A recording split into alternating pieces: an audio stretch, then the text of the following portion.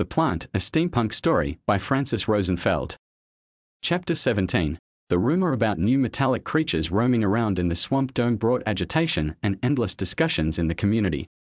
The general hypothesis was that the life entity, or whatever you wanted to call the plant-pipe-dome wildlife combination, had somehow evolved to create its own species, a thought both worrisome and blasphemous for many of the city's inhabitants. Richard's family members, who had never been anywhere near the swamp dome and who gathered all the information about the mechanical critters through hearsay, never connected the terrifying description of the crawling pan flutes to the innocent-looking weather vane their son had designed. They had been around for enough of Richard's contraptions to cease finding them scary-looking, especially after the two versions of Brenda. Besides, with the plant taking over the pipe manifold and all the consequences thereof, whatever Richard managed to build in his spare time didn't get the benefit of their full attention. On top of everything, Diane had had an argument with her boyfriend and the entire household was on call to bring her comfort foods and listen to her wildly swerving stories. Stacy had enrolled in a dancing class and was driving everybody crazy with the constant tapping, which went up the stairwell like through a resonating chamber, to find its way straight into Richard's room, amplified. Little Teddy was finally exiting his terrible tours, to the relief, albeit unspoken, of the entire family. Carol wouldn't have anybody say a single bad word about the little boy, who, as she often liked to mention, didn't know any better. So, there they were, in the middle of the daily family drama, discussing the tiny invaders, who were a lot more worrisome to the city folk than the plant because they had no roots, while the family dog ran around, completely out of control, spilling his bowl of food and overturning furniture in his wake. Wouldn't you know it? They never found out how the plant spread to the hot springs area to begin with, Carol commented as she sliced the pound cake, distributing it evenly between the dessert plates. I know nothing good could come out of that place is completely forsaken. I guess we're lucky it evolved those ridiculous-looking crawling creatures and not something really dangerous. You don't know that. You don't know they are not dangerous. Tom said. Who knows what else is slithering inside that dome? Nobody ever got inside it to do a real survey. It might be crawling with metal alligators, for all we know. You think somebody could have done this on purpose? Carol asked, incredulous. Done what? Tom asked. You know, the plant, and everything else around it. Do you think somebody planted it? Carol continued her thought. How else would it have gotten there? Tom argued. I don't know, Carol suggested, maybe the wind carried its seeds, or something. It's not very likely that it can propagate by seed, Tom contradicted her, going over the information they kept churning over in the town halls lately. Sure it can. Carol said, very sure of herself. Anything can propagate by seed, that's why the plants make seed, it wouldn't make any sense otherwise. She paused for a second and then she realized that she was sick and tired of having that dreadful plant and all the other things associated with it run their dinner conversation every single night. Enough about the plant, she said, effectively ending the subject, and then turned towards Richard. How was school today, honey? Did you and Jack talk to your science teacher about enrolling Brenda in the science fair? Not yet, Mom. The teacher is still trying to decide which science fair would be most appropriate, Richard replied, with his mouth full, determined to linger on this precarious subject as little as possible. I haven't seen Jack lately, not since he came to ask us if you could help him with that wildlife restoration project. How thoughtful of him to include you, dear. This is exactly the kind of activity your father and I would love to see you more involved in, rather than watch you spend all of your time putting together those gizmos of yours, you know. Get out, experience nature, breathe in fresh air, do something wholesome like bringing the native habitat back to balance, she said. Not that we don't appreciate your scientific curiosity, it's just, we worry sometimes. No boy your age should spend so much time alone, she smiled encouragingly at his son, who almost choked on the pound cake. Tom nodded in agreement, which made it clear to Richard that his parents had given a lot of thought to his and Jack's latest commitment. So, how is it going? Have you planted a lot of little tree saplings? Richard made an extreme effort not fall back in shock at Jack's latest reality embellishment, which, technically speaking, was not even a lie. They were working to preserve wildlife, if only in its hybrid mechanical form, and the project did involve being outdoors in the wetlands in the company of his friend. So that's what the scoundrel told my parents. I was wondering how he managed to get us a free pass, no questions asked, he thought. He gave credit to Jack's endless reserves of creativity and then said out loud. Not a lot of them yet. We're still trying to evaluate the impact of introducing a new species into the habitat. We worry that it might bring about some unforeseen outcomes. That sounds like such an interesting project, Carol continued the conversation.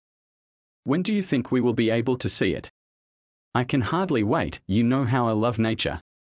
I think it's going to be a while, Mom. We're in the incipient stage of the project, there is not much to see yet. Richard tried to change the subject. Besides, the swamp is not that user-friendly, which is why we decided to restore its natural settings to begin with. Oh yes, I understand.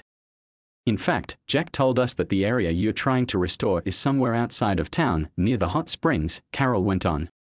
Be careful, Richard, with all the things that are going on over there. I'm not sure I'm entirely comfortable with you boys spending a lot of time in the area all by yourselves, she started to say, and then she encountered Tom's exasperated look and changed the subject. I know, I'm being overprotective. You boys go and have fun. Besides, a 3-mile walk every day will do you a world of good, she flashed her son an optimistic smile. After dinner, Jack and Richard met at the library to go over their plans for the following day. The library was surprisingly empty, maybe due to the fact that people were congregating in other venues more suitable for talking. So, I hear that we're doing ecological restoration, Richard said. How nice of us to lend a helping hand to Mother Nature. Replanting the wetlands, that's what I said, Jack corrected him. It's not a lie, Richard noticed. No, it's not. I didn't specify what we were going to plant, Jack explained. One of these days, Jack, Richard sighed. He stopped.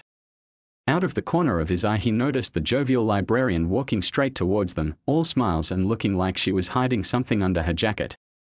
Oh boy. Jack prepared himself. Watch out, dude. She's headed here. The librarian stopped in front of the table the two were seated at, with a mysterious smile and excited by the big surprise. You would never guess what I have here, she pointed to the tiny bump inside her jacket, looking around surreptitiously to make sure nobody else saw or heard her. Her concern was really unnecessary, since they were the only people inside that wing of the library. The librarian took out the pan flute from inside her jacket and placed it on the table. It wasn't the original, Richard noticed immediately, because it had the same handcrafted finish as the new pipe distribution branch. Also, the little mechanical creature had grown a transparent shell around its complicated assembly of gears, pistons and rods, no doubt to protect them from dust and moisture. Richard wished he had thought of that when he designed the prototype. The pan flute walked hesitantly on the shiny surface, its many legs quivering with apprehension towards the new environment, and then chimed harmoniously in a major scale, as if to ask what it was doing there.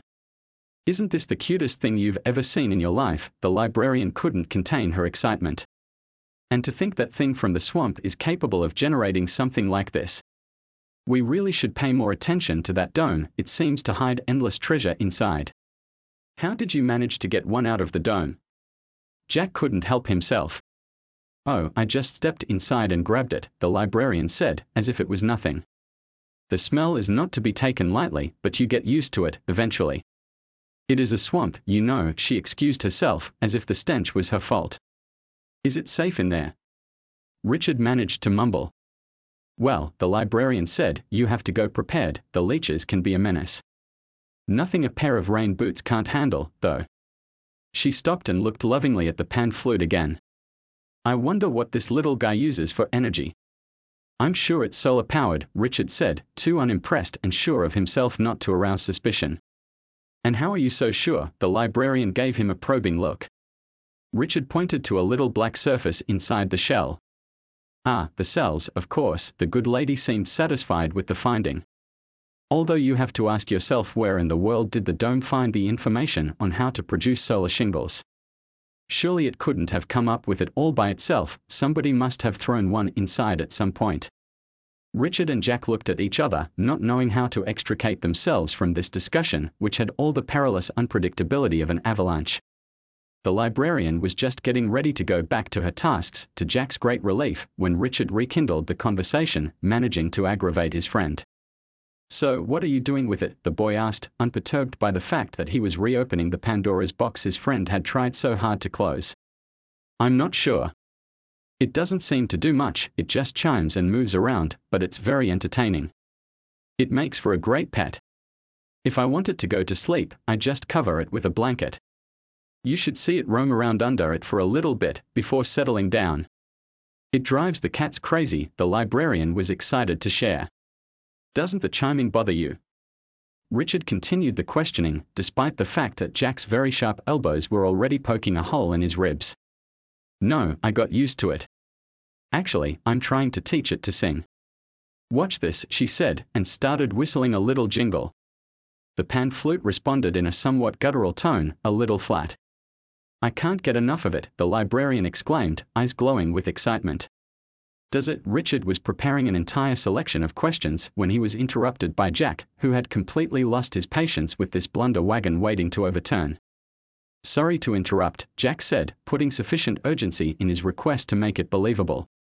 Richard, did you forget our science club starts in 10 minutes? We barely have enough time to make it there, that is if we're running. Richard tried to dodge his friend's diversion, but the latter grabbed his arm and his backpack and pushed him towards the door, walking backwards and excusing himself to the librarian. I wish we could stay, that little guy is so great, maybe some other time, he said, dragging Richard out the door despite sustained resistance from the latter. Have you lost it completely? Jack scolded his friend as soon as they were out of earshot. Were you planning to show her the blueprints and the operation manual next? Do you know how hard I have to work to keep us out of trouble? What do you think she was going to do, present you with a medal? You act like a baby, dude.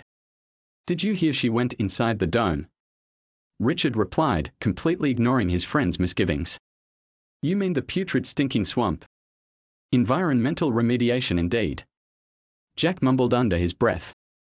Don't knock what you don't understand, you're not a frog. Richard tried to present to him the benefits of swamp living as seen through the eyes of an amphibian species. Yet. Jack replied, exasperated. I often worry that your next project will turn me into one. I don't have the necessary capabilities, Richard teased. Well, at least now we know why the dome is protecting the pan flutes. If the librarian found them endearing, the plant probably did too, on an instinctive, primal level. You should have brought it to Brenda, Jack said. Brenda is not endearing, she looks like the thing that eats you at the end of a horror movie, only smaller. Richard wanted to protest the offense against his dear jellyfish, but Jack waved his hand with annoyance before giving him a chance to reply. We're late again, dude. My persuasive abilities can only stretch so far. Who's going to believe we're planting tree saplings at this time of day? Jack pointed out that it was already too dark for horticultural pursuits. You'll think of something, Richard said, confident in his friend's coaxing abilities. So, what now? Do we wait for the pan flutes to multiply and take over the world? Jack asked, as he was preparing to head towards his home. I don't think there are a lot of people crazy enough to enter that death trap of a dome and bring them out, but I'm sure a few of them will. It seems the little monsters make great pets. Richard cracked up. And you don't think they'd come out all by themselves? Jack doubted his friend's theory. Not any more than your toes would decide to split and wander around all by themselves, Richard replied, very sure of himself. So, our librarian went inside the belly of the beast, so to speak. Visiting the entrails of a living entity, Jack couldn't help retch. Don't you think we should tell her, dude? He asked pitifully, his face all scrunched up at the thought of walking through products of digestion. Who's the baby now? Richard retorted. Besides, I think the putrid smell was reasonably self-explanatory. Why don't you mind spending time inside the other dome? People go there for lunch. I don't think I'll ever eat again, Jack commented, with a forlorn look in his eyes.